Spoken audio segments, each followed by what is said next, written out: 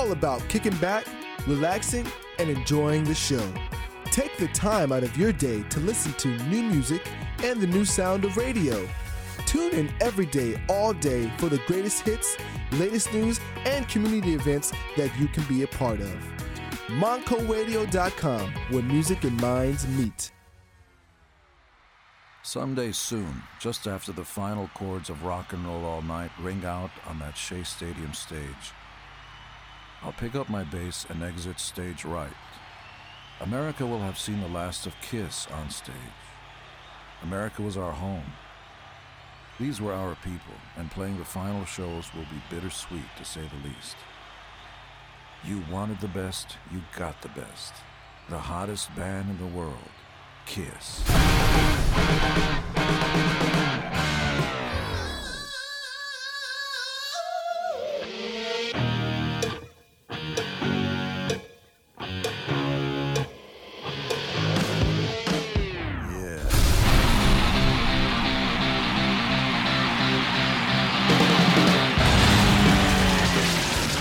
Kiss Army, you wanted the best and you got it. I am Matt Porter and you are in the Kiss Room.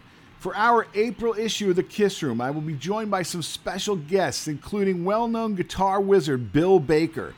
The Kiss Room House Band will be rocking another great set, and I will be talking to a mysterious member in Kisstory, Thabo.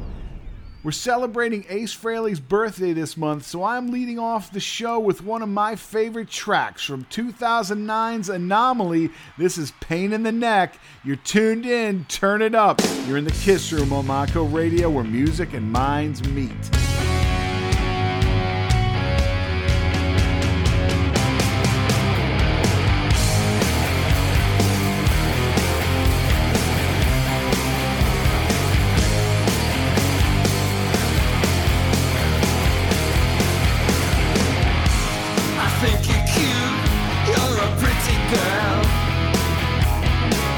That's why we're living in sin. You always ask where I'm going.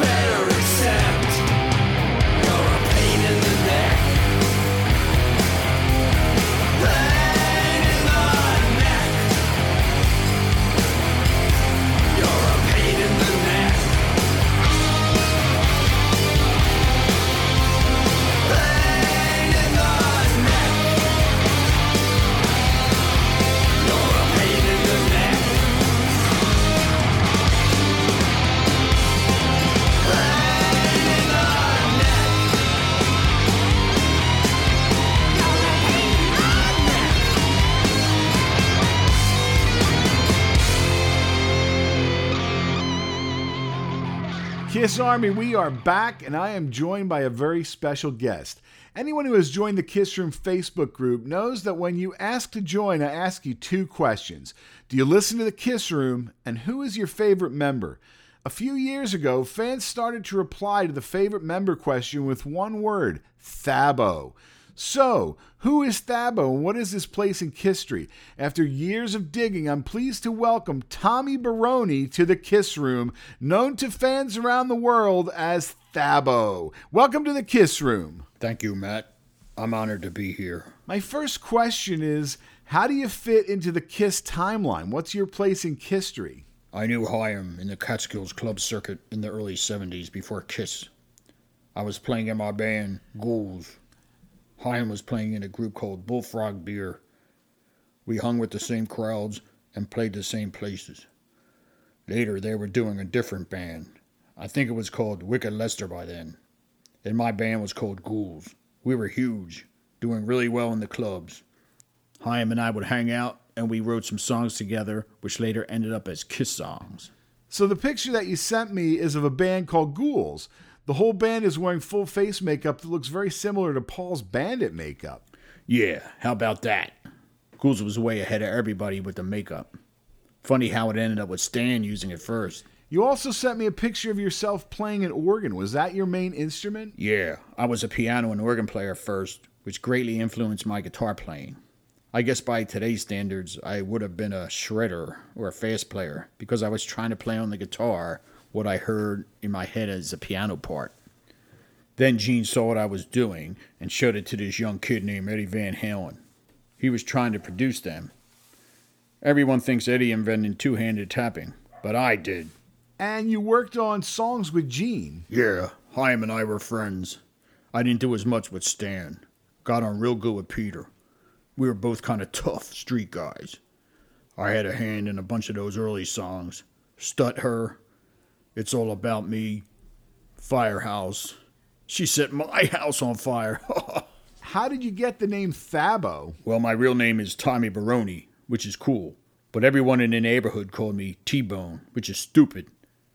And I would also tell them, call me Thabo. Very cool. So when you were texting me earlier, you mentioned that you consider yourself an original member of Kiss. Yes, I do.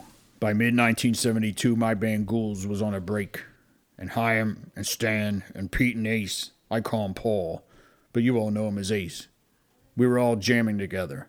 Like I said, I helped to write a lot of the songs.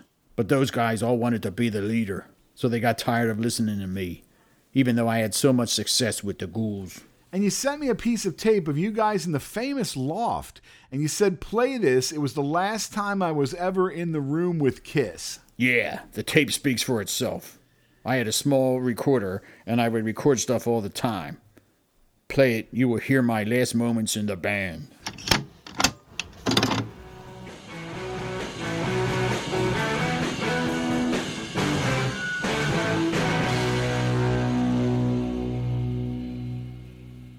Yardbirds.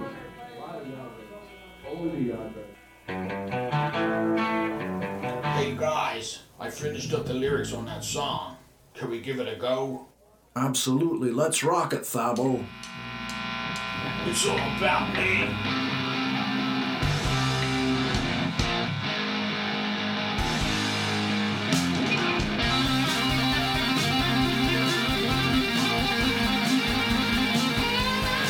I'm a prancer, a romancer.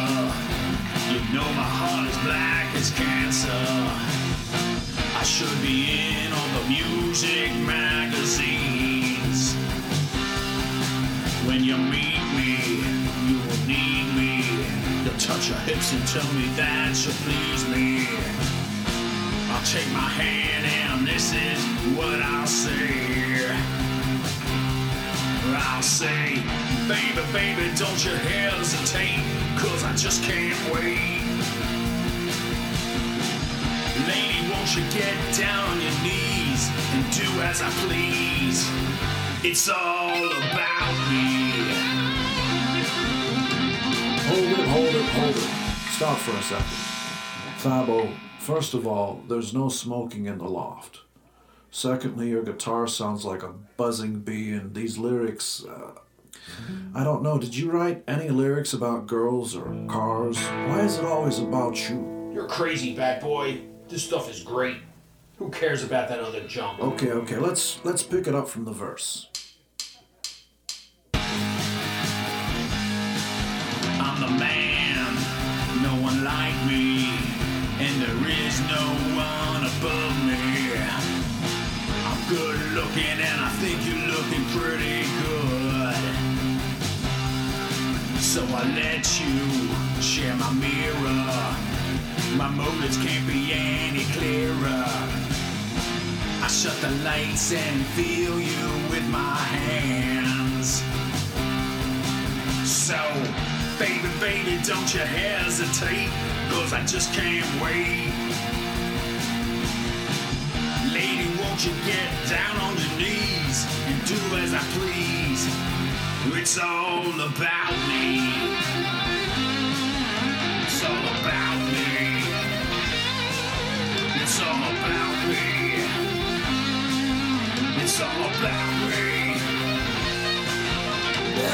No, bang. Hold it. This is not gonna work. What's the matter, Paul? Yeah, what now, Stella Star? I mean, Star Child. His voice is too goggly, and his lyrics are a little too negative. Paul, I think you need to get your hearing checked. And while you're at it, get your head examined. I talked to my therapist just the other day, and he told me all that ultimately these people will fail. Do you hear what I said, Thabo? You're just jealous because I have 2 ears. Okay, that is it, Thabo. You're fired. Oh, yeah. There's only room for 2 egos in this band. Now take your broken guitar with the smoke coming out of it and get out. Fine. I've had enough. Then let me go rock and roll. Thabo. It's always give me more of you guys. Thabo, It never goes away. hold it. I feel betrayed, but I sure know something. Listen to this guy. One of these days you guys are going to hit rock bottom. Thabo. Hard times will come, and we'll see whose tears are falling. Thabo, I'm no hooligan. Thabo. I've got charisma, and I'm going to be a big star. Thabo. Even if it takes me 100,000 years. stop for a second. You think I'm just a boy, but I'm king of the mountain, and I'm going to rise to it because I believe in me. I believe in something more than you can understand. Just goes on. It's my life, so come hell or high water, Thabo. I will live to win. Thabo, And I'm in this all the way. Thabo. And I've got nothing to lose. And this guy says I'm hard of hearing. And I know every time I look at you, I have a reason to live. And I'm going to dance all over your face. No, bang, you. Sayonara, chumps. And here's what I think of your guitar.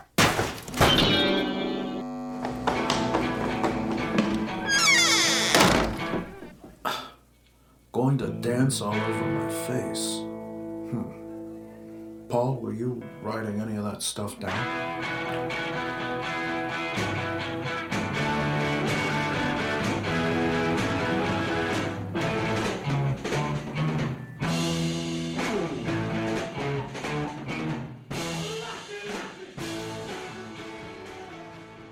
Wow, that was pretty rough. But it's the truth, the whole truth, and nothing but the truth. So all these years later, are you still making music? I've been getting into experimental music lately. Here's a new piece I just wrote this past Easter. It's called Ham and Eggs.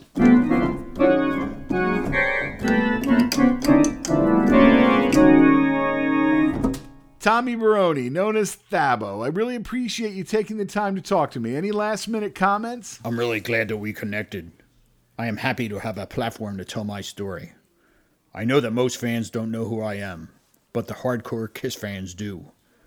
Thanks for helping me to set the record straight. You are very welcome. Thank you for joining me on the April Fool's issue of The Kiss Room. You're listening to The Kiss Room on Monco Radio, where music and minds meet.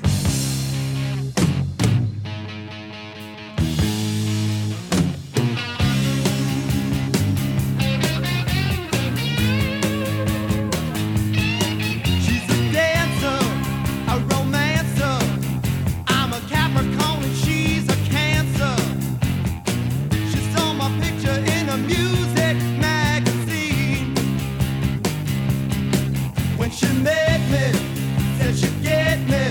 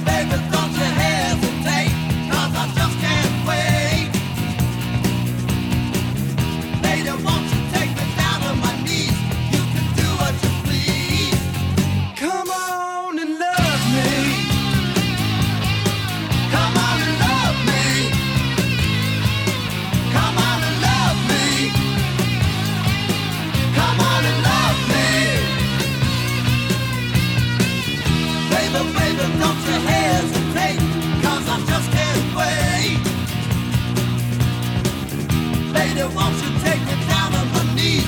You can do what you please. Come on and love me. Come on and love me. Come on and love me. Come on and love me.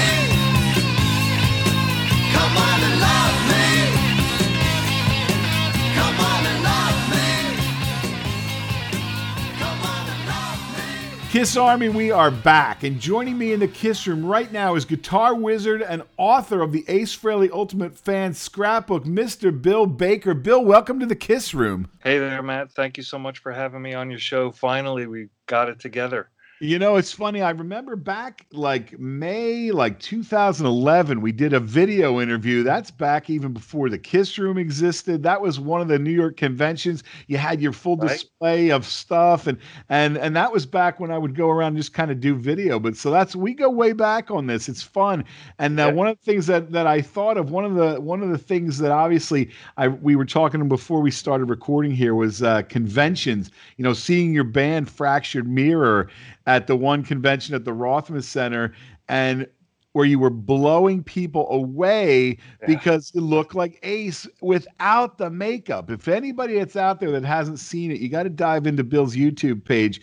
This convention was, imagine, you know, it's in like a gym or whatever the Rothman Center was. That was a basketball stadium. And people are packed in. I remember it being packed and hot, and vendors are everywhere, and people were going nuts for an Ace Frehley tribute band without makeup. Bill, you knocked the people away that day. What do you remember about that?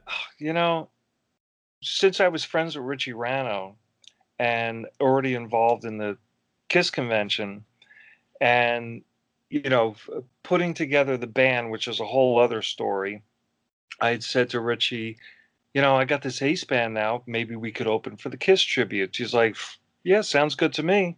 Next year, we're going to be at this Rothman Center. It's a really big place. We're going to have a big stage. We're like, oh, wow, this is great.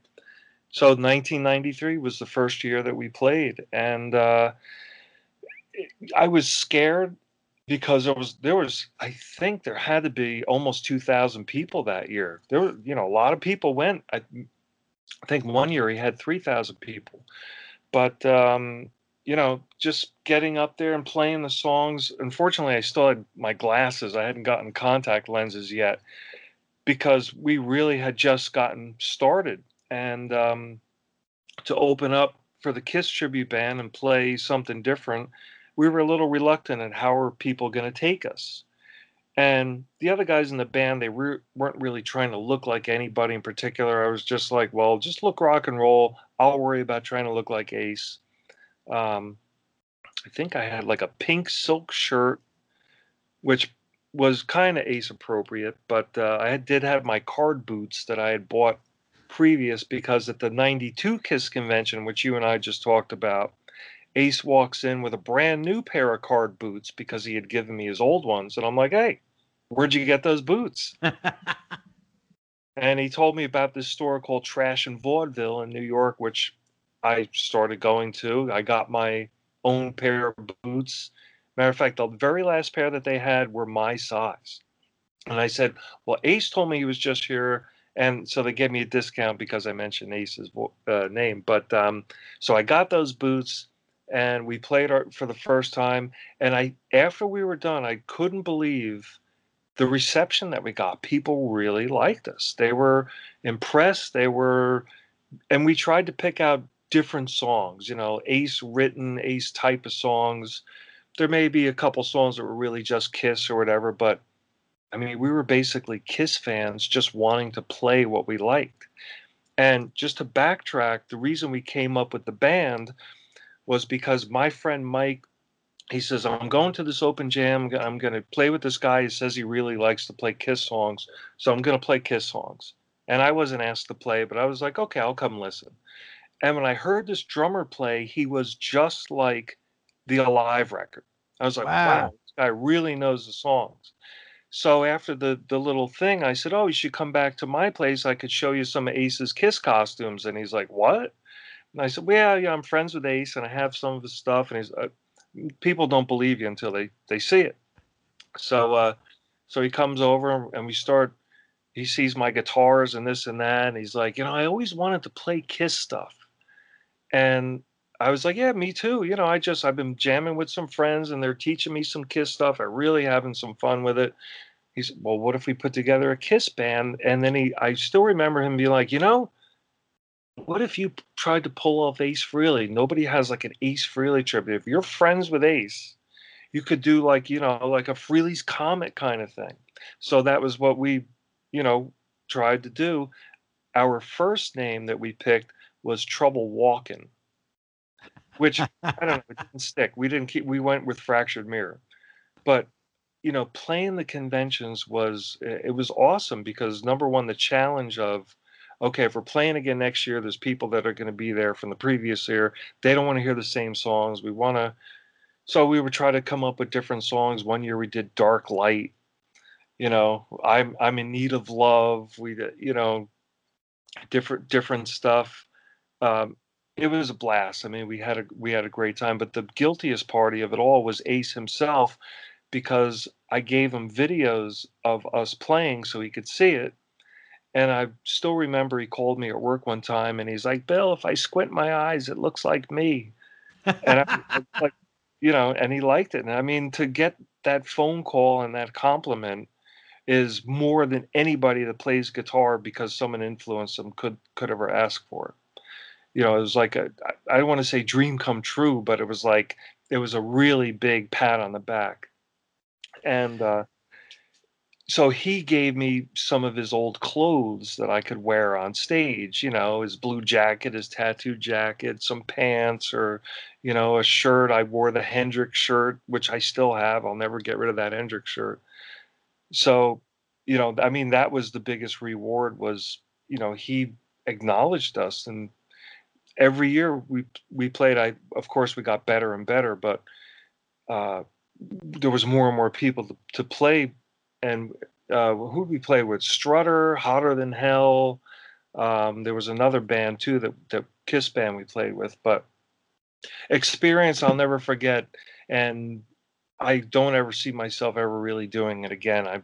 I look nothing like Ace, and I don't play that stuff anymore. So it's nice to look back at it.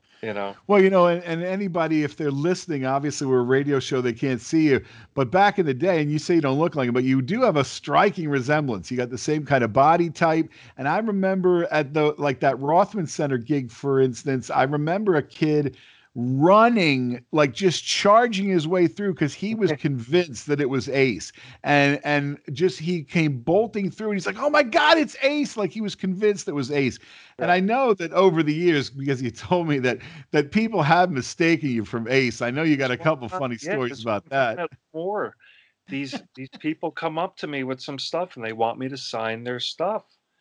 And I'm like, well, Ace will be out later and, he'll be happy to sign them for you. And they're like, oh, come on, Ace, don't kid us, And I think it was partially because they didn't really know what he looked like now. All they had was a fan club flyer that was an airbrushed picture that, okay, it looked more like me than it really did of him. It's older. He really touched the picture up. And of course it's a dark club. I have very similar hair, similar body, and I'm just standing there and they think that it's Ace. So when they finally saw Ace, I was like, okay, we get it. It's, you're not Ace. But it was kind of, I mean, look, I was a fanboy that went a little overboard. I'll totally admit it, But I also had the person I was imitating coaxing me along. So you can't really blame me. No, it's fantastic. Right. And that's what I was going to say. Kiss Loves You. You talked a lot about that. Some people I've seen some pretty negative comments towards me out there. And it's like, I just want to say, dude, if it was you, wouldn't you have done the same thing? Or, okay, call me guilty. I went a little overboard, but I certainly had fun with it. And it always seemed fun. That was the great thing. And those conventions were always such a blast. I mean, we're talking, 89, 90, 91, 92. Like, I mean, it's early. There was nothing better than it. I think the first year I actually went was 88. And I just was selling some stuff. I didn't get to go to the first or the second one, I forget, but brought some stuff to sell, and I knew a couple other guys that they had this Kiss stuff for me to sell. And then I went back 89 and, bought some stuff. And it was 1990 when I met the guy that introduced me to Ace. But then it was after that when I put the band together and all that stuff. But as you know, like you said, we were talking about 1992 when Ace was there. Every year there was more and more people because word got around. It was the thing to do. Well, that was that Meadowlands Hilton. Now, I think that was the 6th one where Ace was the guest, and that was the one that popped up in my Facebook memories when I talked to you earlier in the week. I said, where were you on Sunday, April 5th, 1992? Because I know where you were, which might have freaked you out for a couple seconds. You did. You threw me off because usually that's, in my mind, it was like at the end of April. Sometimes they were early May. And I'm thinking for a second, geez, I don't know. What did I do? But it's hard to believe that, And then the year before, Peter was there. Peter, I think, Peter was the first real Kiss member that appeared. I remember I had him sign my bass drum head. I had the original Kiss bass drum head with the 4 holes in it. It's in the Anaheim video. And I also have this frame that I still have behind me that has Peter's sticks and some picks. And I bought an 8x10 from Lydia, I think a year or two previous, and I had a frame, but it was one of the very first photos that all 4 of them signed. Wow. Bill sat them down. Another one recently sold, but there was only 5 or 10 of those, maybe. But yeah, very early. And of course, so I had Peter sign that on the glass. But that's when they had the line. We were talking about that. They had to line everybody out the door. There was so many people in line for the autographs. And I guess that's why they had to move to the Rothman Center, really, because it just got so big. And I remember Richie telling me one year that there was over 3,000 paid admissions. What's funny thinking about that is if anybody that missed those years, it's something that will never be recreated because it was at a time when there was really no internet. So you couldn't buy everything under the sun from all over the planet. We always called it Christmas Day because you would find things that you just couldn't find anywhere else. There'd be people huddled around TVs watching bootlegs. You'd find posters.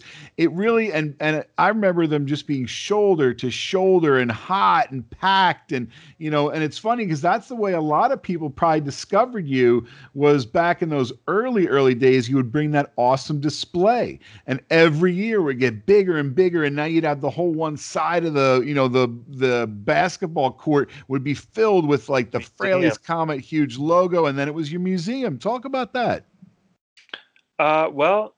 Same deal. Richie said something like, "Well, you got all this memorabilia. It'd be so great if we could have some kind of museum." And so 92, when Ace was there, I guess they already had they did have a museum. And so then I started getting involved in it. And I was telling you the other day that when Ace was there that year, at the very end of the day, he's like, "Bill, I want to come down and see the display."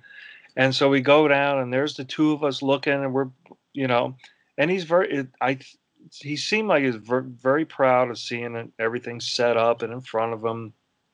And there's other people standing there. And I'm like, oh, does somebody have a camera? It'd be great to get a picture of Ace and I in front of the museum. And I was out of film and nobody else had a camera. So it's just the memory in my head. And Ace is looking at me saying, "Good job, Bill." But then the following year, 93, I remember Richie even said, "I'll cover you to rent a van to bring all that stuff because all I have is a car." And I brought a nice big display. And yeah, one year somebody brought the Fraley's Comet logo and said, "Here you go, Bill. Take it home. It's yours now." Wow. They didn't want it. It was in storage. Somebody was paying for it, not Ace. And they just didn't want it anymore. So it was now part of my collection. And so I had to store that in my parents' garage. But yeah. And then it just got bigger and bigger. But I'll tell you a really quick story that I didn't put it in my book. But I don't know if you remember in Detroit, Gene and Paul raided a convention. Absolutely. That was partially because that one guy, Steve, whose name I can't remember, from Canada, I think had sent Gene a fax telling him, look, there's going to be costumes, and Gene was kind of on the lookout for these costumes because things were taken from this warehouse, but we all watch Storage Wars. We realize if you don't pay your bills, your things get sold, and that's basically what happened. So Gene, I guess, gets this fax and decides that him and Paul are going to fly in and go to a judge and say, look, our stolen property is going to be at this convention. And sure enough, that morning they walk in with police and they have paperwork saying this is stolen property. And it was Al Munson had the museum there. And I was offered to go as well. And it was from Joe Marshall, who ran the convention. Innocently, he just wanted to have a nice museum. And I said, well, what would you give me to come out there? He goes, well, I'll give you a hotel room. And I'm like, I don't think I want to drive out there just for a hotel room. Well, Al did. And Al could do nothing. They took his stuff. And Gene, take us to court. This is our stuff. And not all of it that Al had came out of the museum. So rightfully, Gene and Paul really didn't have rights to all of it. So the next KISS convention's coming up, and Richie talks to me, and he says, well, did you still want to do a museum? And I said, absolutely. I said, I'm going to do a Frehley's Comet Museum. I just won't put any KISS stuff. I got plenty of Frehley's Comet stuff. I got the Comet sign. I got Ace's, amps. I got, all the clothes he wore in the Comet and solo years, whatever. I'll do a nice display. So I found out from Bill Aucoin himself that Gene and Paul were going to come out and they were going to come after me. They were also coming out, I think, to record for Rockline. And Rockline was like on a Monday, I think they recorded. So as I learned, Gene and Paul came out on Friday, went to a judge, got paperwork with my name that I was in possession of stolen property. And then that Sunday morning when I set up my museum, I guess they sent someone to come and see what I had. And, we need that sound effect. Wah, wah, wah. There's no KISS stuff. Sorry, Gene and Paul.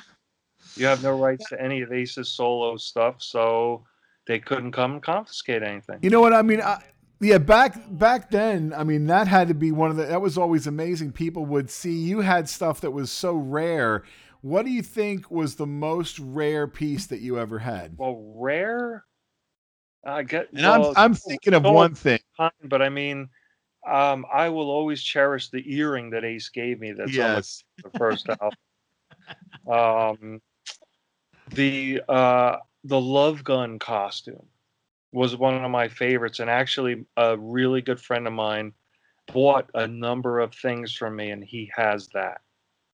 He has the smoker, he has the Love Gun outfit, he has Ace's Marshall, which the cabinets were on the stage when they played the Coventry. He's got one of the lightning bolt guitar straps, but I recently sold, I had that aluminum Valeno guitar. There was that famous photo of Ace with the purple jumpsuit. I still have the jumpsuit. And it's the greatest thing is in that photo, Ace has the jumpsuit and he's wearing the star earring. So I still have those two pieces. But that's fantastic. I sometimes knock myself in the head thinking about all this stuff that I had. I mean, at one time I even had Ace and Jeanette's bowling balls. Bizarre stuff. I had that ray gun when they were KISS was at the radio station. Which, I sold that. Look, you can't keep everything. And people are like, how could you sell that? It's like, I had it for so long and I either wanted to buy something else or I had to pay a bill I sold some stuff at one point. I got married and wanted to go on a honeymoon and,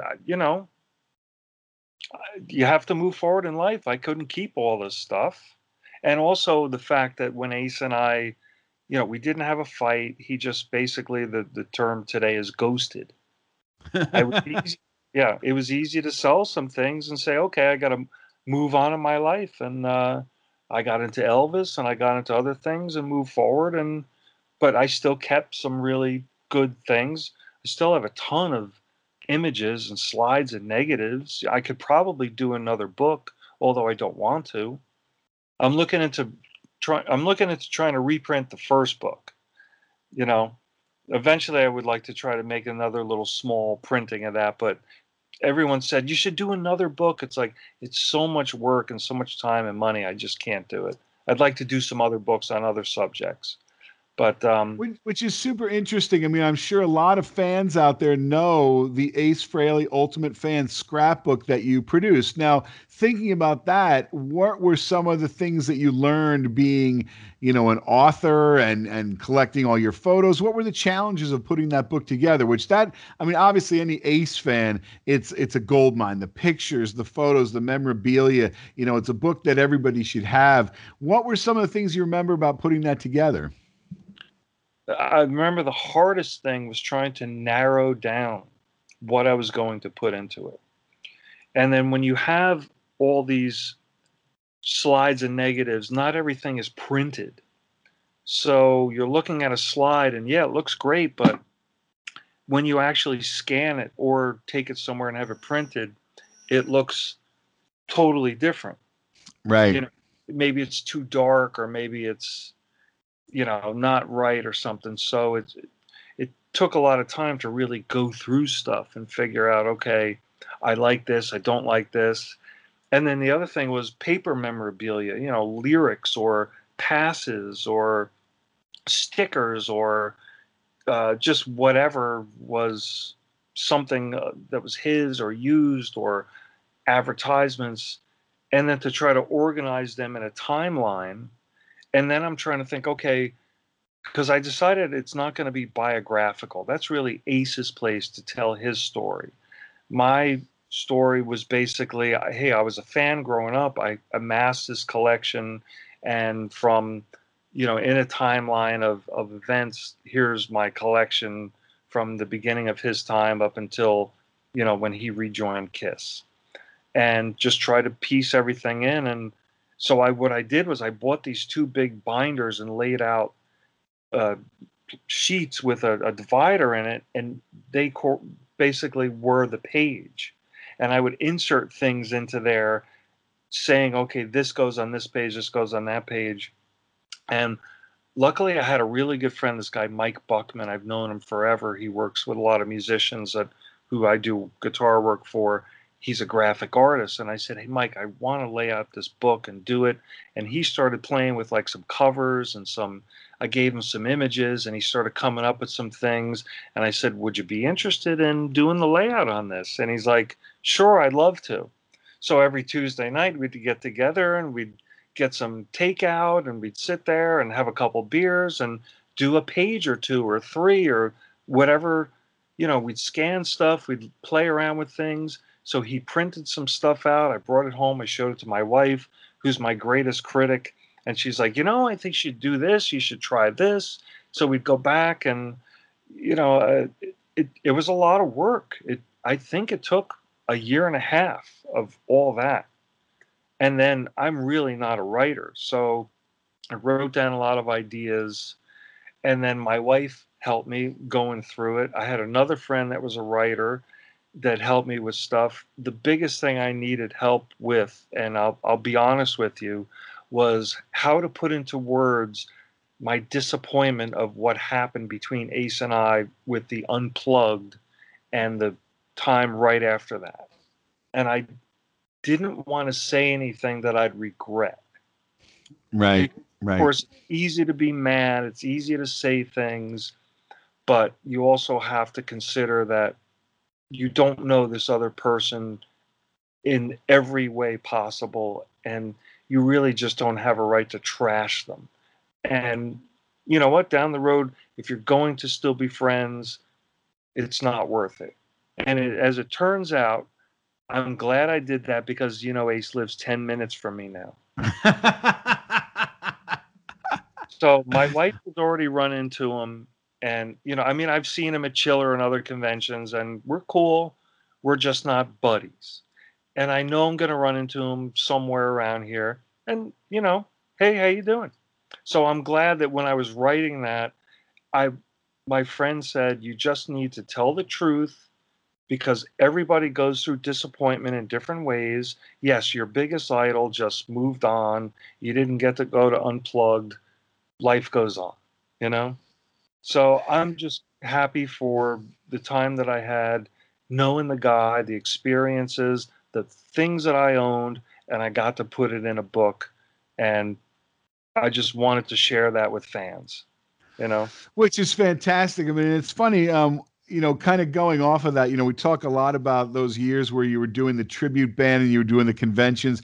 And the other week, Kiss posted this, just a fantastic looking tattoo that had the original members and Eric Carr. And right away, I thought of your song, Put It On, because it had the great line, no one has tattoos of Bruce Kulick. And I wonder, and so what I want to do right now, I'm going to go to that song. Anybody out there that hasn't heard it, we're going to refresh your memory. This is Fractured Mirror with Put It On. I'm talking to Bill Baker here in the Kiss Room on Mako Radio, where music and minds meet.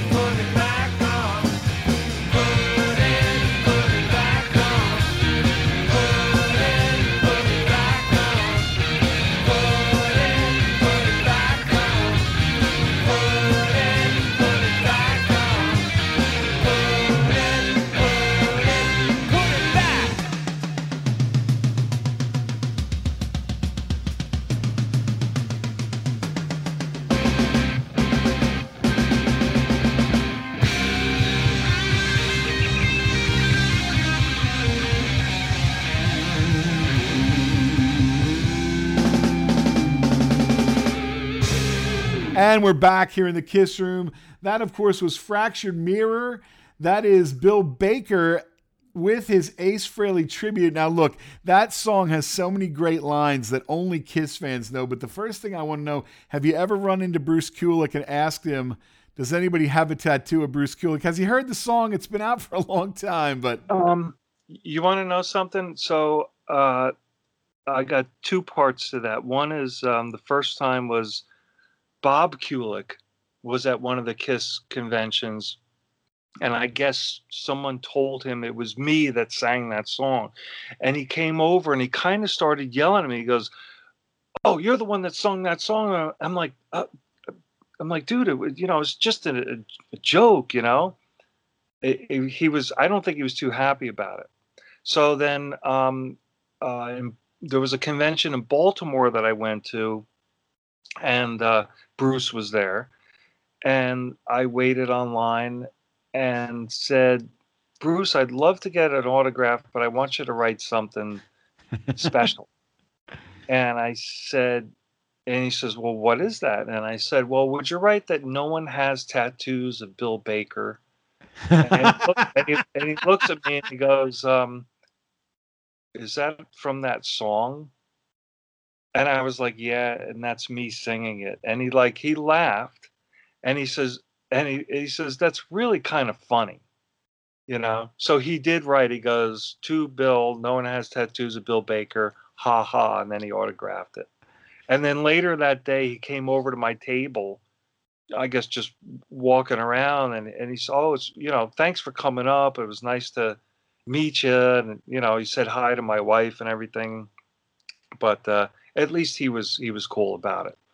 But my the lyrics, and I pulled them out to the original lyrics that my drummer is the one that wrote this song, or at least he wrote the lyrics, and he had this idea, and there was a band a long time ago, Hottest and Lamb, because of their show Makeup and Heels, we couldn't resist, put it back on.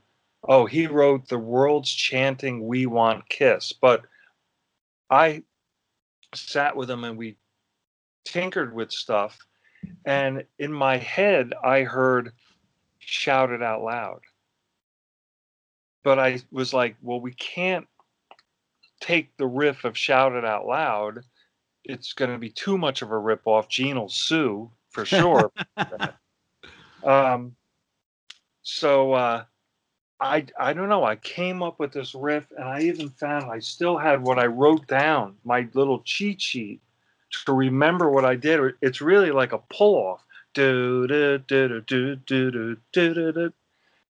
Which it's kind of similar to "Shout It Out Loud," but it is a bit different. Or I was trying to make it different. And so I wrote the music, and then I came up with the lead, and the bass player came up with the really cool bass riff that goes behind it. So I have to credit Preston wrote the lyrics, and then I did the music, and we put our heads together, because at the time, KISS wasn't playing with their makeup. Everybody wanted to put their makeup on. So we originally titled it "Put It On." I always liked the title "Put It Back On," because that's really what it is. But I still haven't been sued from Gene. I don't have to sit in jail to see the blood bat lizard spew. But it was fun, and we went in the studio and we recorded that song. We recorded "Watching You" and something else. But we mainly went in to do "Put It Back On," and it was fun. The lead guitar part is actually tripled. Like a lot of guys, they'll double it. We played that whole song was live. And so I said, well, go back. Let me just double the lead. And then I was like, oh, do you have one more track? How about if I triple it? And I turned my amp way up, and that's that feedback that comes at the end, because I had the amp much louder. And it was a blast playing that song. And people, I think people really liked it. And when Hennigan did "Kiss Loves You," he says, "Bill, I'm putting that song in the movie." And we actually got paid for that. We got a royalty because it was an original song. I think I got a check for $100, which I split. And I still have as a matter of fact, the first check he sent me, he screwed up. And I said, "Jim, can I keep this check?" And he's like, "Only if you could send me a picture of it voided out, because, I don't want to loose check out there because I wanted to keep it as a souvenir, you know.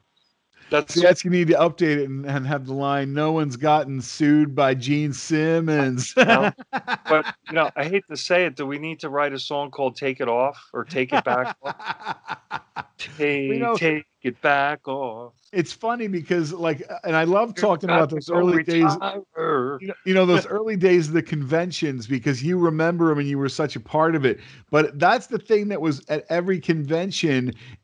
You figure most of those happened when the makeup was off, and there was every year there'd be like a new bootleg or something, and it was always like one of those early Kiss ones. Yeah, some And there was video. always, yeah, it was always the talk was, would they put the makeup back on? Oh, I heard this, I heard that, and you Yeah. figure that entire time when those expos and conventions were really running wild, that was still always one of the buzzes.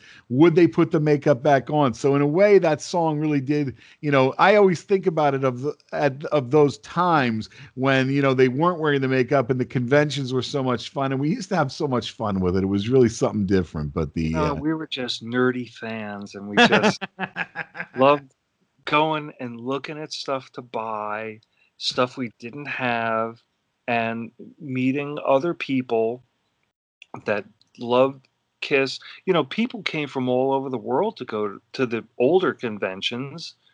Yeah, I met people from all these different countries, especially being in the band, that come up to you. Oh, I flew over from Finland. I flew over from Germany. I was like, oh, are you kidding me? Wow, you know. I had there was a girl that I met, this girl Keiko from Japan, that was a fan of the band. She flew over to come see us play. I was like, you know, there's a lot of dedicated fans out there. So, you know, just like you, Matt, just saying, you know, how you got in line to get Ace's autograph at the convention and stuff. You know, I was right there with you, being there and enjoying the day. And you know, I still remember, I forget what year it was, but Hotter Than Hell was playing. And the Ace guy, Scott McCluskey, called me up. It must have been 3 or 4 in the morning, but I was awake. And I get up and I answer the phone. It's like, Bill, Scott, are you sleeping? And I'm like, no. He's like, me either. We were both excited. You know, we couldn't wait to get there. And I mean, I'm still kind of like that. Whenever my wife will tell you, when we have a Kiss convention to go to, I'm up late the night before getting ready, and then I'm up early that morning. I'm raring to go. And I got to, you know, shake her out of bed. Come on, let's go. I got to go to this convention. It's going to be fun. You know, and they always are fun. They're still fun. You know, Peter Arquette and his group have been putting on great conventions, and I really can't wait till they're able to do it again. You know, I've enjoyed the last couple ones recording the Kiss Room at them, like actually taking my mobile rig and actually recording, and you get to talk to every fan, and they come walking up. Some of them are familiar, you know, some of them and I get them on there. It's great. I didn't make it to the last ones. I had to go away at the times that they were, but yeah, I saw that you were there. I'm like, what a great idea. Record your show. Talk to the same fans that you and I hung out with 20, 30 years ago. Let's talk to them now, and we can broadcast it and record it and get their feelings. But you know, it's good and it's sad at the same time, because the fans of today have a different impression than we did. You know, we loved the core of it all is Kiss themselves, but we were exposed to different things that these younger kids are exposed to, because they have to suck up all the years where we just had the original Kiss and some dolls and a few posters. Now these kids have coffins and coffee and condoms. Well, that's Gene's line. They get you coming and going. So it's just, yeah. You know, and one thing, I mean, obviously kind of going back, I mean, do you remember what was like, how did you originally discover Kiss? I mean, like, I think you're around my same age. It had to be, you know, probably Destroyer, Rock and Roll Over. What do you remember about those early days? My friend Mike Moscato, my childhood friend from school that we did everything together, calls me up and says, I just bought this 45. You got to come over and listen to it. And so I go over, and it's Take Me and Calling Dr. Love. And of course, we're both just like, oh my God, this is, amazing. And then another friend of mine had Destroyer. And then another friend, or it might have been Mike, might have gotten Alive. And I still, just remember being there and listening to Alive and looking at the booklet and with the little, the handwritten notes and the pictures and all that, and just listening to the excitement of all this. And for a kid, it was unreal, And, my parents loved music. I grew up with music, but there was nothing like Kiss. I grew up with doo-wop and, the other 70s bubblegum music, which I love. I love the Carpenters. I love all kinds of, 70s stuff, but Kiss was just totally different. So then the first album that I actually bought was Love Gun. And I always love telling people this, but when we convinced my mom and my aunt to take my cousin and I to the record store, I got Kiss Love Gun and he got Fleetwood Mac Rumors. And of course, to be fair to each other, we had to take turns playing one side of each. So I listened to Kiss Love Gun and Fleetwood Mac Rumors. Nice. A good combination. Well, I'll tell you what, we're headed up to the top of the hour. We're going to listen to the Kiss Room House Band. So what I'm going to do is we're going to transition into that. Bill, tell me, what was the first song that you ever learned how to play? First song? Well, okay, that's kind of easy. Wild Thing. Wild Thing. Okay, and then the first Kiss song you learned how to play? First Kiss song. Well, my good friend Bryn Orens, who's a famous musician from Minneapolis, decided he was going to teach me to be Ace, in a sense. He's like, you gotta play Kiss stuff, because they had a band in New York City, and this band Rattling Bones. They were a really great, rough, raw band, and he decided I should pick up the guitar again, because I really had stopped playing. I'd played Hendrix stuff and I got burned out on it. He's like, you should play Ace, you'd be a great Ace. I think maybe Cold Gin might have been the first one that we worked on, because it was easier and I kind of took to it, but the advantage that I had was Ace's leads are all blues minor, just like Hendrix. So the style was very similar, and maybe he picked up on that or whatever, but so we started jamming on, Kiss stuff, and I'd bring over the Kiss videos and we'd watch, and then, okay, let's go try to play those couple of songs. And Bryn was pretty good. He knew a lot of that stuff, would show me. And before you know it, we were jamming on YouTube somewhere. I have us doing something in their loft, because they had this great loft in the village where we could play till 3 a.m. I even brought Richie Rano there one time. They were huge Stars fan. I'm like, yeah, I'll bring Richie over. Oh my God, they're freaking out. So I have to credit Bryn with getting me into playing that. It's funny how these things happen in your life, that one thing leads to another. And it really comes down to like Richie Rano saying, oh, you should come to this Kiss convention. And then it turns out that I meet this guy in 1990 that had this Marshall cabinet that introduces me to Ace. And then like these events that just, course your life somehow. That's fantastic. So what we're going to do is we're going to go into the top of the hour. We've got the Kiss Room House Band. Bill, hang on. We're going to take a listen. We're going to be back on Modco Radio, where music and minds meet. Meet you in the Kiss Room. Meet you in the Kiss Room with Matt Porter and the podcast crew. Hey, you're not allowed to smoke in the Kiss Room. Hi, everybody. It's Gene Simmons. You're listening to the Kiss Room on Montco Radio, but you knew that. You wanted the best and you got it. The hottest man in the land, Matt Porter.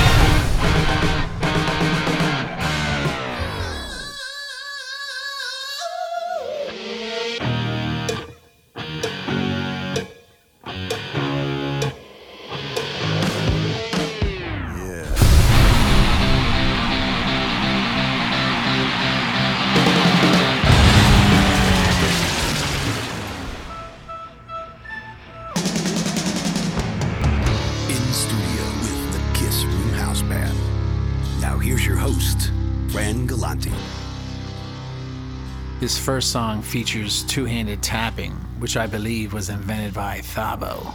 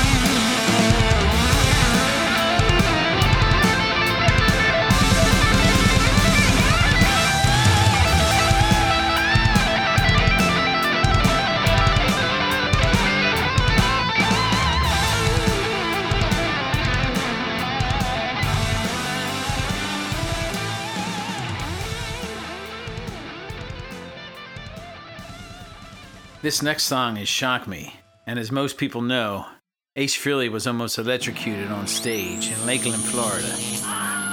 What most people don't know was there was a mysterious figure roaming around during soundcheck that day. Could it have been a former bandmate with an axe to grind? I guess we'll never know. 13 for a dozen.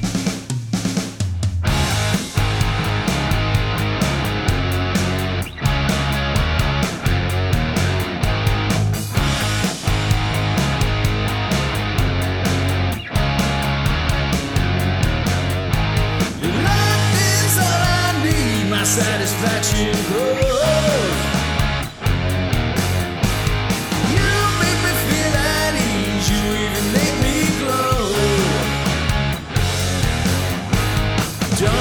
the plow on me. I'm feeling low, so get me high.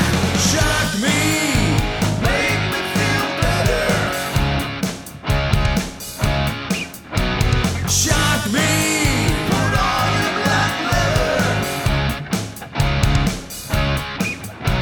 Shock me, we can come together.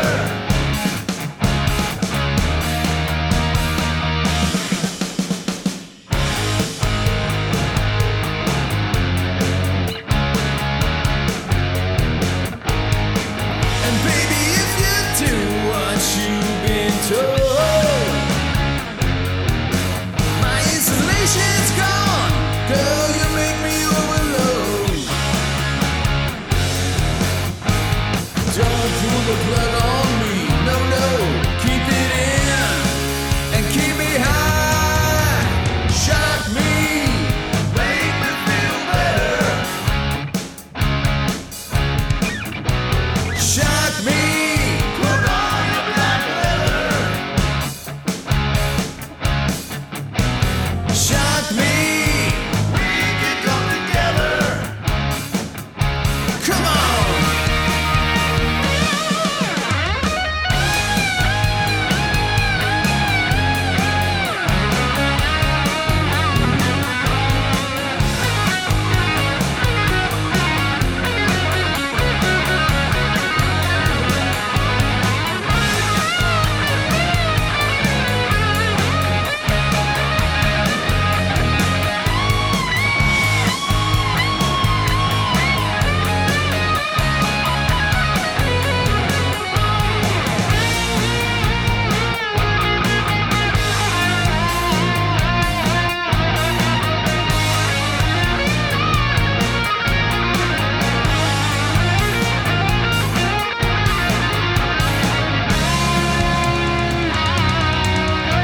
Shock me, baby. Shock me, oh yeah. Shock me, baby.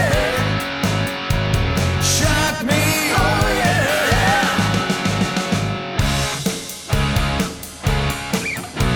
Shock me, make me feel better. Oh yeah. Come on and shock me. Put on your black leather. I'm down to the bell wire. Shock me, we can come together. I wanna feel your power. Shock me, make me feel better. Oh yeah. I'm down to the bell wire. Shock me, put on your black leather.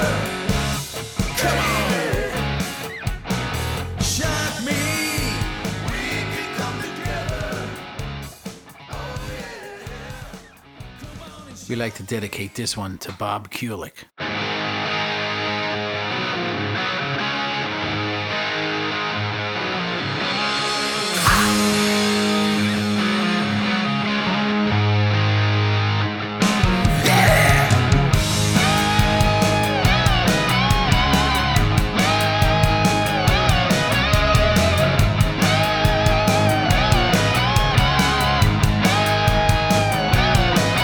Mama told me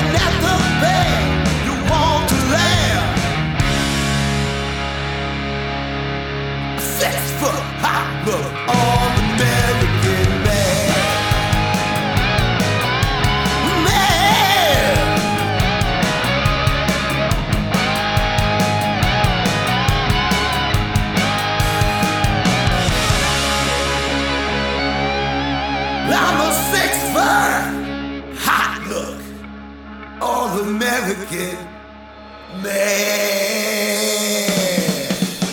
Yeah! Ow!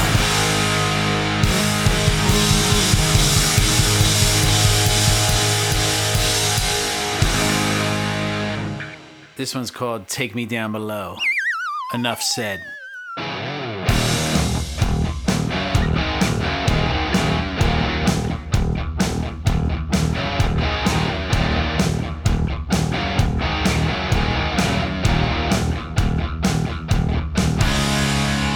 Someone standing there across the room, a glass of wine and some sweet perfume.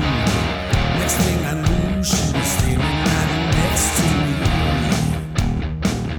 Oh yeah, I told her that I have a submarine. She said I know exactly what you mean. I told her that my ship was ready to ride.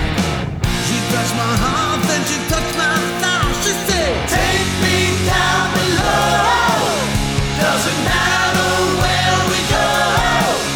Yeah, I understand.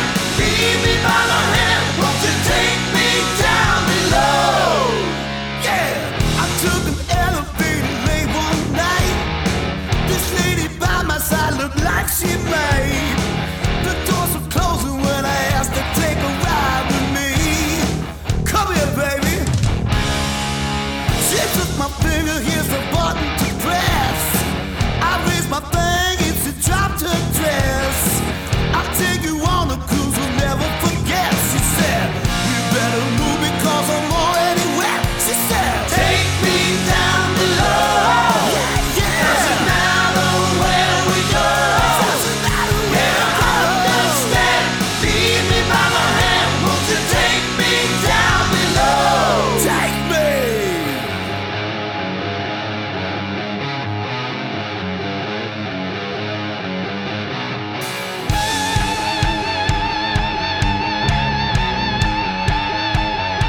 Come on, Pope.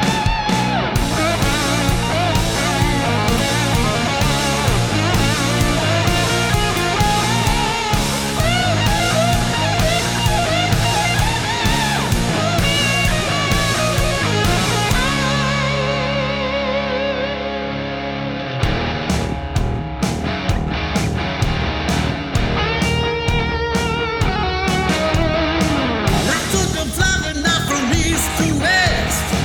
I asked the horses for my flying test. She threw the covers and we started to ride. She whispered, dink and dink the bottom of time. Come on, come on. Take me down below. Doesn't matter where we go. Yeah, I understand. Lead me by the hand. Won't you take me down below? Oh, yeah. Take me down below. Take me down below. Take me down below. Won't you take me down below?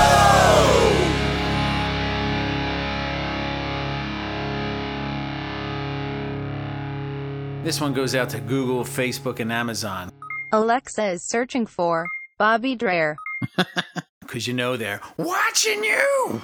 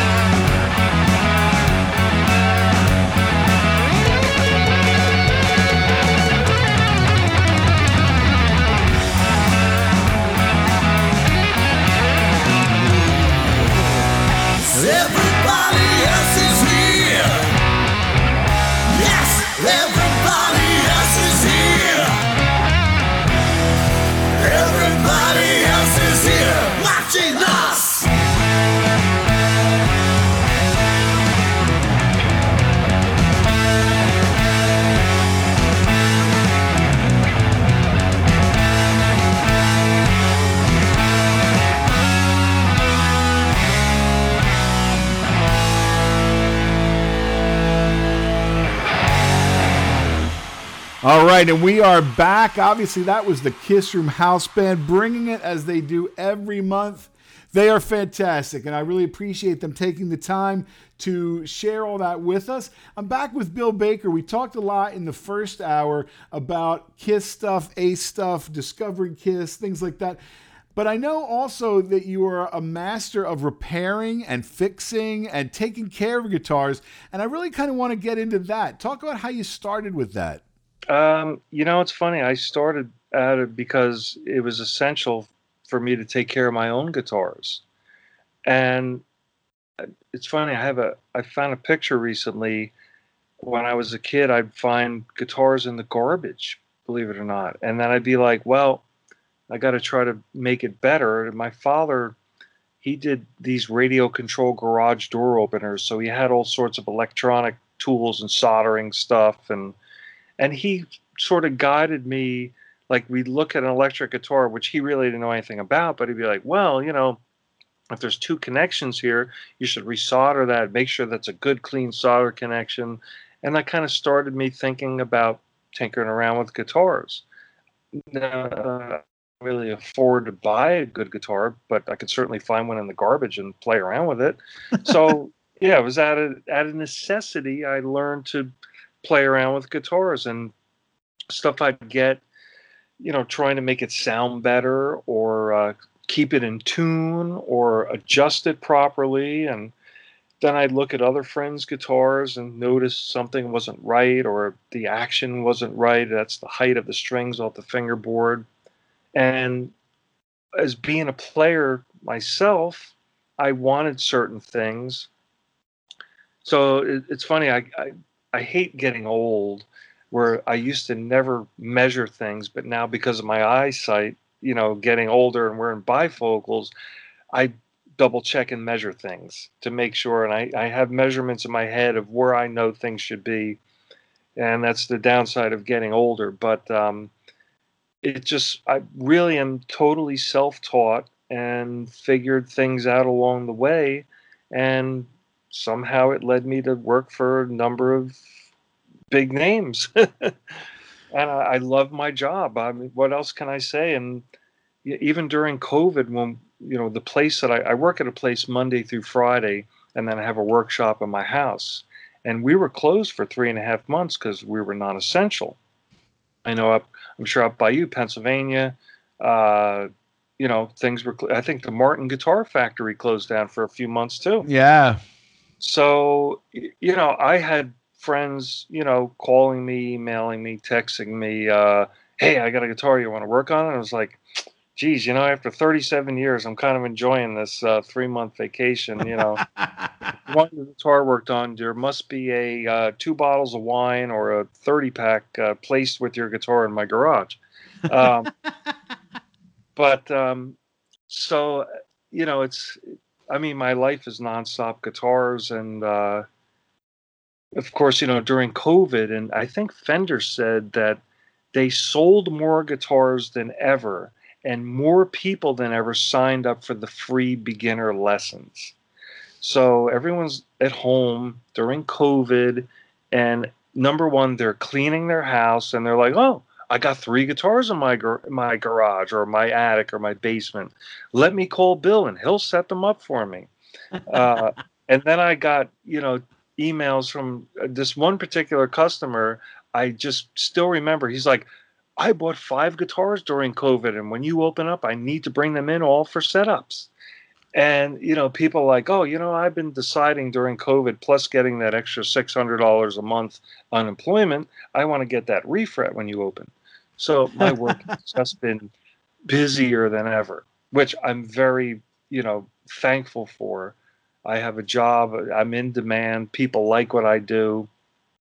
I'll tell you one thing. In a service-oriented business, you better respect your customers. And you better realize that they're people just like you. And a lot of my customers become my friends. I love dealing with people and helping people. And I sometimes the smile on their face and their happiness is worth more than the money that you get for the job you do. And I think sometimes working for regular people is a lot better than working for famous people, because some famous people can be a little jerky and picky, and and you get it. It's their living, and their guitar better be right, and they'll get pissy if it's not. Um, so I mean, I've worked. This one guy that I worked for, I don't know if you remember the band Blue Cheer. Sure. They had Summertime Blues, and I went to a gig to see them and drag my wife and my friend. We go to see Blue Cheer, and I go to get some stuff autographed, and I have this pick guard, and the guy Dickie's like, "Oh, where'd you get this pick guard?" I said, "Well, I fix guitars for a living." And he's like, "Would you come downstairs to look at my bass? There's something wrong with it."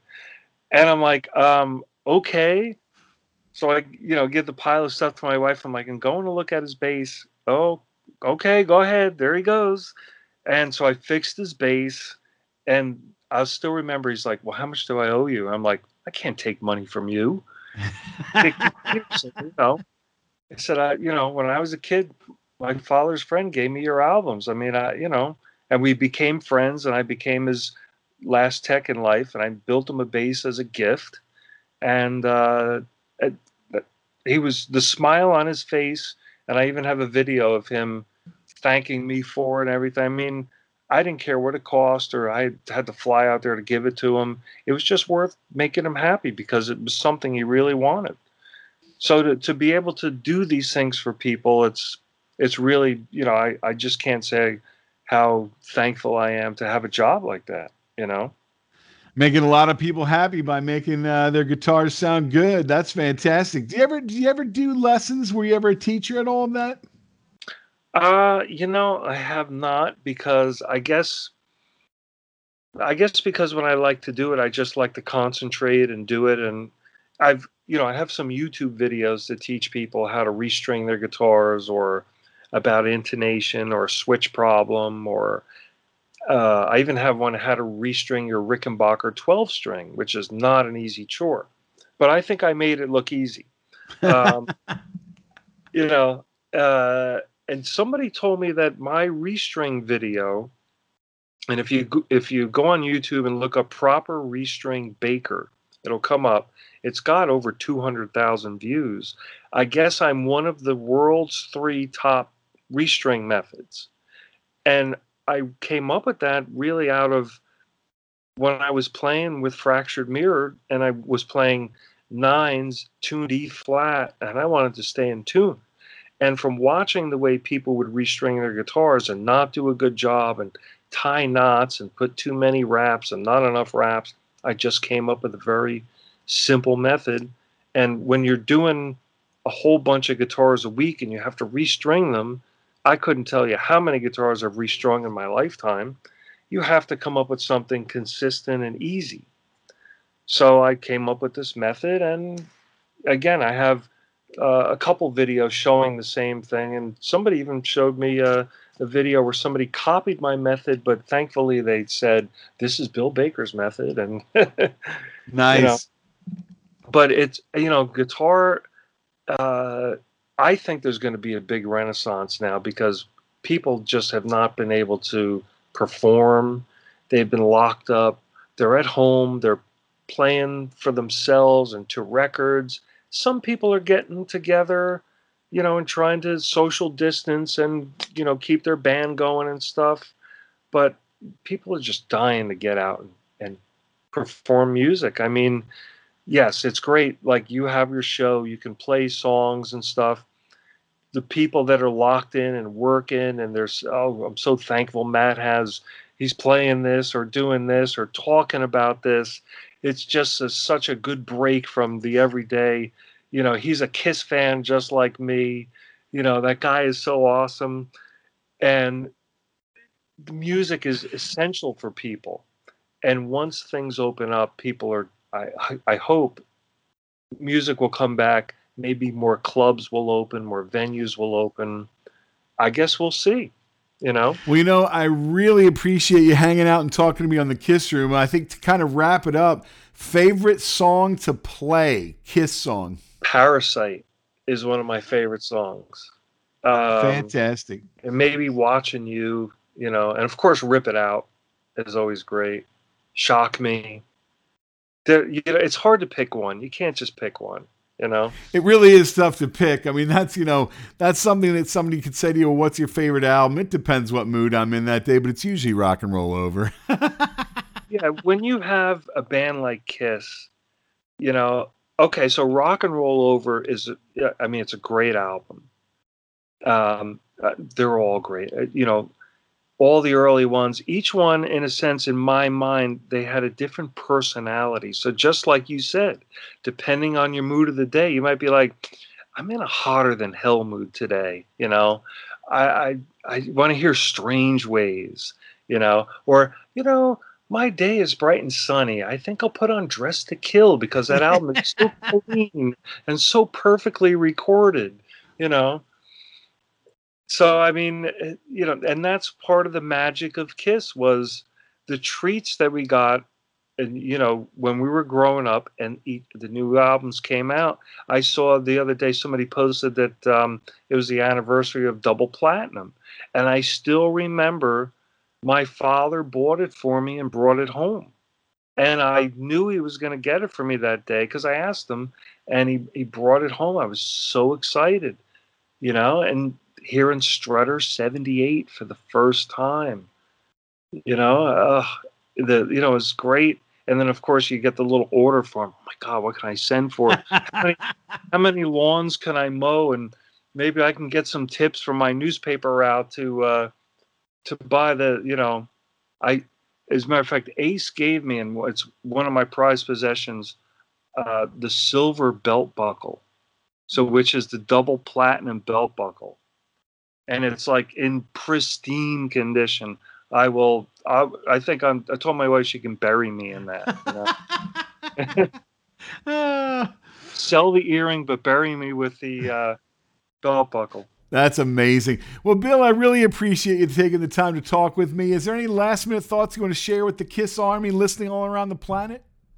I don't know. I guess other than be thankful for your life and for what you have and that you got through COVID, and be thankful that Kiss is here and that they're all still alive, and hopefully they'll tour.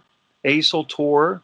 I'll see Ace at the supermarket, and we'll shop together for Brussels sprouts or something, and there'll be more music, and hopefully there'll be another Kiss convention. And maybe I'll get invited as a guest and see some people and shake some hands. And maybe the band that's playing will say, Bill, do you want to Put It Back On? And I'll say, well, I think I can pull it off. But, this old man, it's terrible. I'm 55 years old now. And you think back, those Kiss Expo days, that was half my life ago.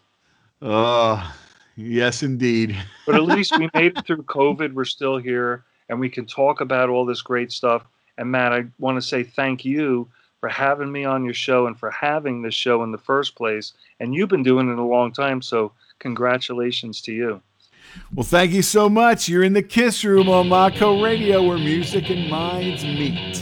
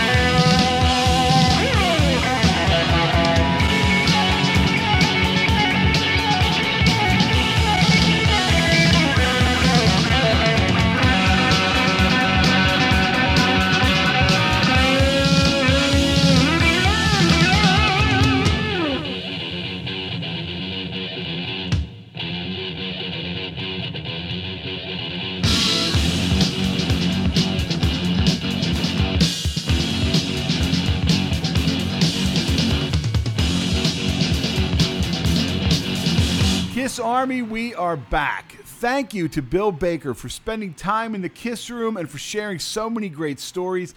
Thank you, as always, to the super talented Kiss Room House Band for bringing it every month. Before we continue, I want to give you a chance to enter the latest contest in the Kiss Room. If you go to thekissroom.com and click on the win page, there's an entry form right there. You can win a copy of Paul Stanley's autobiography. You can win a copy of Kiss Behind the Mask. All you have to do, go to the win page of thekissroom.com. You're going to see there's an entry form right there. And the key is you need to enter the secret word. And because the one book is Paul Stanley, the secret word is Star Child. Okay? Go to thekissroom.com. Click the win page. The secret word is Star Child. And now I have a special guest joining me here in the Kiss Room, Candy Burton from Candy's Kiss Corner, and a handful of candy right here on Mako Radio, where music and minds meet. Candy, how are you?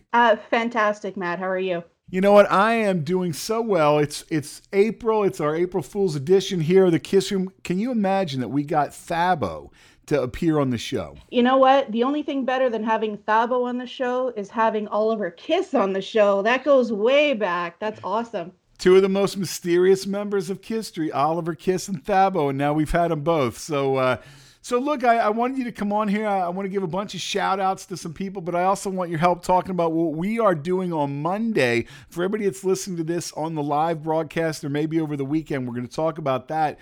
But first, I got to go through and give some shout outs. Everybody who has shared the link. And if you've been listening for the last hour and a half and you're still with us, thanks to you. But obviously, the first name on the list, thanks, Candy, for always sharing the link and being so supportive of the Kiss Room.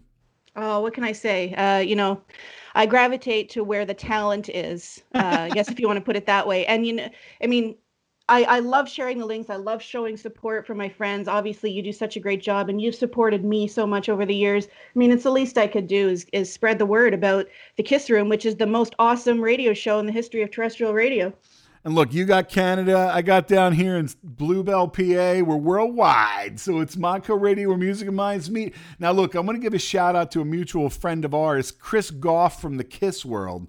Kiss World. Kiss World. Now, Chris, thanks a million for doing that graphic for me and always doing such cool graphics. I want to send a shout out. Hannah Rogg, it's your birthday month. Hannah, happy birthday. Hannah, happy birthday, my dear. Thanks so much for adding me. I appreciate it. We got Joe Cimbelli. We got Tony Mann. Cameron Duty, your good friend from Kiss Alive Unplugged, the music of Kiss. Dottie Jones is listening. Ricky Cook. Javier Boaster. Kat Mara posted, somebody said that Kiss sucks and I had to kill them. So it was just, it's pretty great, Kat. Kiss Army Omaha. Omaha. You got Ron Jones from the Let It Rip podcast. They are running wild on that page. Can't wait to see you in Nashville. Bill Elam from A to Z Radio, running wild over there with that crew. David Cathy, I hope you're going to be at Rockin' Pod. AJ Zonin, Joe Laskin, Greg Johnson, Steve Yakin, Josiah Horn, Sean Cullen. Sean, you got to be at Rockin' Pod, right? John Phillips, Steve Jaworski. Steve, you making it down for Rockin' Pod? James West, Mikhail Burrell, Al Dent, Britton Mitchell from Kiss Cosplay. Kiss Cosplay. Brandis Willie has a birthday coming up. Thabo said to wish her a happy birthday before he left. Hey, listen, shout out to Brandis. Her and I have been friends for a while. I haven't actually spoken to her, but, we used to go to shows up in my neck of the woods all the time, and I miss the hell out of her. Hello, Brandis. Happy birthday. Well, there's a dream team right there. You got Sam Dotton. Obviously, Sam's your buddy. Tunes in every week for your show. What does he want? Pineapple soda? What's always on his mind? Well, it's either pineapple soda or Philly cheesesteaks. One of the two. John Picard, Marianne Cowley, Matteo Beccaro, David Zanuck, Kiss Army Torino. Torino. James Brendan Dunn is all the way down in Australia. Australia. We got Lee Bruton. We got Rolla Brown from the North Carolina Kiss Army. North Carolina Kiss Army, huh? What? Shout out to Bob Brodsky, Fran Galanti, Jerry Lee Watkins, Steve Campagna, Chris Hartman, everybody that shares the link. A lot of that's Kiss Room House Band stuff. Peter Arquette from Kiss Asylum shares my link every month, and I couldn't thank him enough. Punk and Judy, obviously. Eric Wisniewski, Judy Wisniewski, they are the Electric Crush. They shout me out every week on their show, which is live on Wednesdays from 7 to 9 p.m. on Tube City Online. You can tune in via the TuneIn app, just like you listen to the Kiss Room. Look, they do a great show, and they are live. They'll take your requests. They are fantastic. You got Joe Polo and the Podcast Rock City crew. You got Ken Mills, of course, in the podcast. You might have heard a familiar Gene Simmons voice at the start of this. Was that Ken or was it really Gene? I'm not telling. Yeah, which, of course, we had a lot of fun with that. Obviously, Anthony Porter. Shout out to you. Thabo thanks you for giving him a voice. Madison Porter. The lovely Amy Porter. Thank you for sharing the link. I want to send a huge shout out to the Metal Summit, which is Bobby Dreyer and, of course, Jay, Steve, Angel, and Jason. And they had me on their show live. I had a blast with those guys. Those guys are so much fun. Their show is live every Wednesday night, 9 o'clock, streaming out on Facebook. And I had a blast. It was really fun. And if you want to go back and listen to that, I'll post a link in the Kiss Room. I'll blog it on thekissroom.com. If you like what you listened to for the last 2 hours, you want to hear 2 hours more of me talking about Kiss, hey, that's your place to go, Metal Summit. They've had a lot of big stars. I mean, people that you would know, very well-known musicians and me. And, shout out to Joey Casada. I was just on Top 5 with Joey Casada. I'm not sure when that's going to air, but we just recorded that last night. And shout out to Cameron Duty, Alive Unplugged, the music of Kiss. He's had me on his show, and he also included a bunch of fans in the last month episode where we were talking End of the Road. I think you were on that one as well. I was. Now, my story was a little unique because I was one of many that did not get to see them on the End of the Road tour, but I was very lucky to see them on the farewell tour twice. I didn't so much appreciate it back then before I kind of, dived a little deeper into Kisstory. But 20 some odd years later, I kind of realized, you know what? I got to see the original 4. I mean, that was brought right to my doorstep, which was really, really cool. Well, the end of the road's not over yet. I keep saying the end of the road is a cul-de-sac. It might go around a bunch of times. So it's we're having a good time with that. And I want to give a shout out to Pasquale Barry and superfan Andy Moyen on the launch of their new podcast, which is the Kiss Army Nation podcast. Now, Pasquale's been doing Kiss Army Nation TV for a while. In fact, he came down when I met him in real life. He actually came down to Montco for our Live 75 broadcast when we had that whole crew in the studio, and he was there for that, which was really just fantastic because it's fun to meet people in real life, that you only kind of know. And he was all the way from Canada. So just, it was, and you've made that trip yourself. You know what that's like, right? Oh, yes. 13 and a half hours going there, killed my back in the process. But, hey, it was all worth it. I got to be in the studio. I got to meet you. I got to meet Cameron from Completely Damaged Radio and just so many people. And I'm so glad I got to take that trip.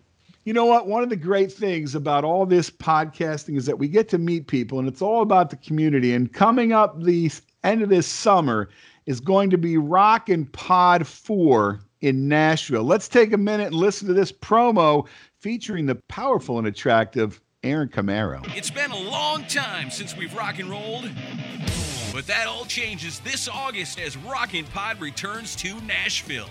This annual convention brings together rock artists, fans, and podcasters for an unforgettable rock experience. Special guests this year include Billy Sheehan, Ron Keel, Don Jameson of That Metal Show, and current and former members of Winger, LA Guns, Accept, and more. Stage panels, signing sessions, and photo ops will be available, plus lots of vinyl and memorabilia vendors. Music podcasters from all over North America will be appearing on site for live interviews, speaking sessions, networking, and more. Got a music podcast? Register and join us. Rockin' Pod Weekend kicks off with a pre-party featuring former Tesla guitarist Tommy Skio and his new band Resist and Bite, making their debut performance, as well as a rare hair set featuring surprise guests performing all-time classics. Rockin' Pod Weekend takes place August 6th through the 8th in Nashville, Tennessee. Tickets, VIP passes, podcast registration, and discounted hotel rooms are available now at rocknpod.com. Rockin' Pod is brought to you by DBG Productions, Bradley Entertainment, and Incaptia. And we're back, and I'm talking to Candy Burton from Candy's Kiss Corner and a handful of candy. We're having the best time ever, and we were just talking Rockin' Pod. What do you think? You're coming down to that. You're going to be at the Kiss Room table. You're going to be next to the Metal Summit table. You're going to be with the Electric Crush, who are hanging at the Kiss Room table because I split it in half because we're joining forces to have the greatest time ever. You're starting to sound like a Valley girl, Matt Porter. But no, listen, I'm so excited to finally get down there to Nashville Rockin' Pod. I'm so excited and so thrilled and honored that you'd let me share the table with you. Just being in the same room with so many people that you podcast with, that you talk to on social media, but you never get to see in real life. I'm going to quote what you said last year, which is that your Facebook life really does come to life. And there's something so surreal about that, where you reach out virtually and touch people, and now you can actually see them in person. There really is something so surreal about that. Well, what's the crazy part is that so many of these people, even just as a podcast listener myself, you spend a lot of time with people with their voices in your head, maybe driving to work or sitting outside on the deck or wherever, and you're listening. And then you actually meet them, and there's that person who that voice really comes from. It is a blast. And I would really recommend to everybody, anybody within the sound of my voice, which is, of course, all of you, you got to be down there. You heard that promo. You got to check out the website because they're adding special guests every day. I mean, it really is amazing what, the number of people, special guests, but more than anything, it's about the podcasting. If you're a fan of podcasting, if you're listening to me right now, I want to meet you because, you listen to me, come down and hang with us. We have the best time. It really is, just an awesome time. I mean, that's like Metal Summit. I was just on with them the other night, and they're all going to be there. It was great. And they were busting each other's balls about who's going to make it and who's not going to make it.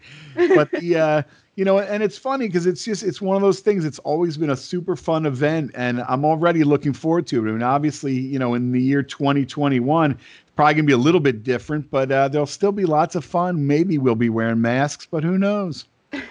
Well, see, if we're going to wear masks, we either need to wear a Kiss mask, or people need to go to clicktshop.com and order a Kiss Room gator, a Kiss Room neck gator. Come on. What would we think? How could we say that without mentioning the jingle? Click T. Click T. When you want a t-shirt, Click T. Accessories too. Click T. Any way you want it now. At clicktshop.com. All right, we are back. And you know what? We're kind of running out of time, but one of the things I wanted to talk to you about was, if you're listening to this broadcast live on Monco Radio where Music and Minds meet, or if you're listening over the weekend and you still have time, this Monday, April 12th, we are running what is going to be called the Monco Radio Inauguration Marathon. And I'm really super excited. Obviously, I'm always very proud of Monco Radio. Anybody that's listened to the Kiss Room for the last 9 years, Monco Radio is the broadcast home of the Kiss Room. And Montgomery County Community College, where we broadcast from, will be having the inauguration of our new president, Dr. Bistecki Perez. And it is a week-long celebration of this event. And on Monday, we will be doing a radio marathon that starts at 8 a.m. And it goes every hour is a different show. We'll have the debut of a new podcast that we've started called Monco on the Move. You can tune in for that.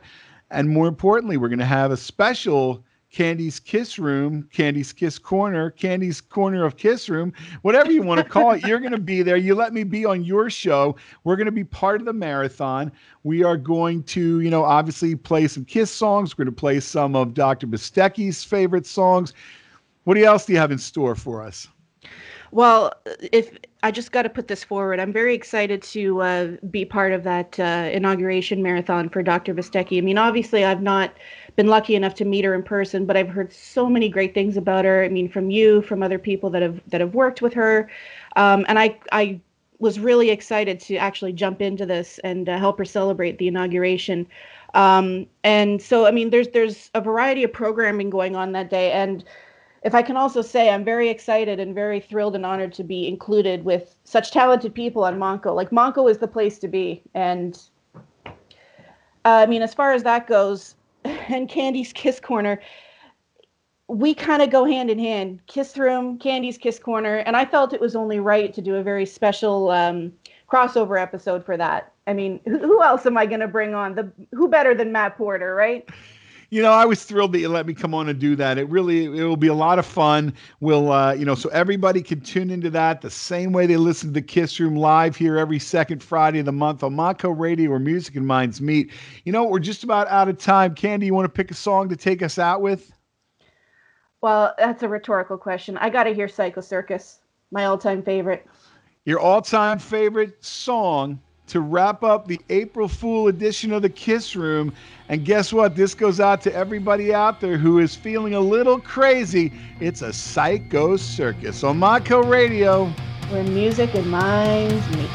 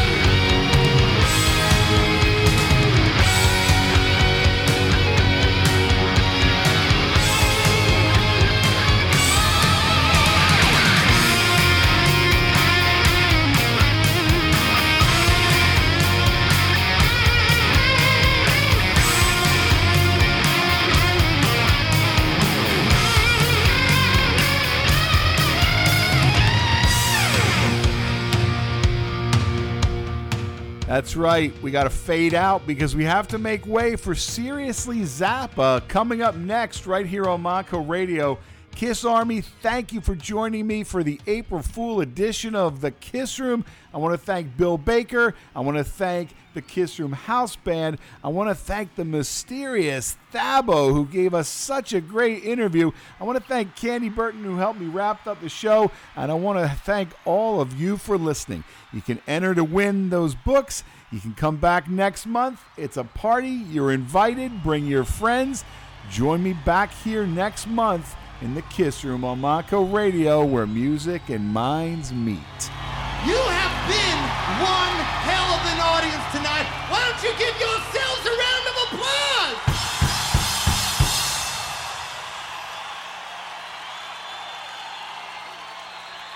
I'll tell you something. You know, a lot of bands like to brag about their fans. Now, naturally, you better believe we brag about you, but we want you to know something. We want you to know, we know that you are our fans, but don't you ever forget, we are your fans. We love you! Thank you for listening to The Kiss Room. Stay tuned to Montco Radio.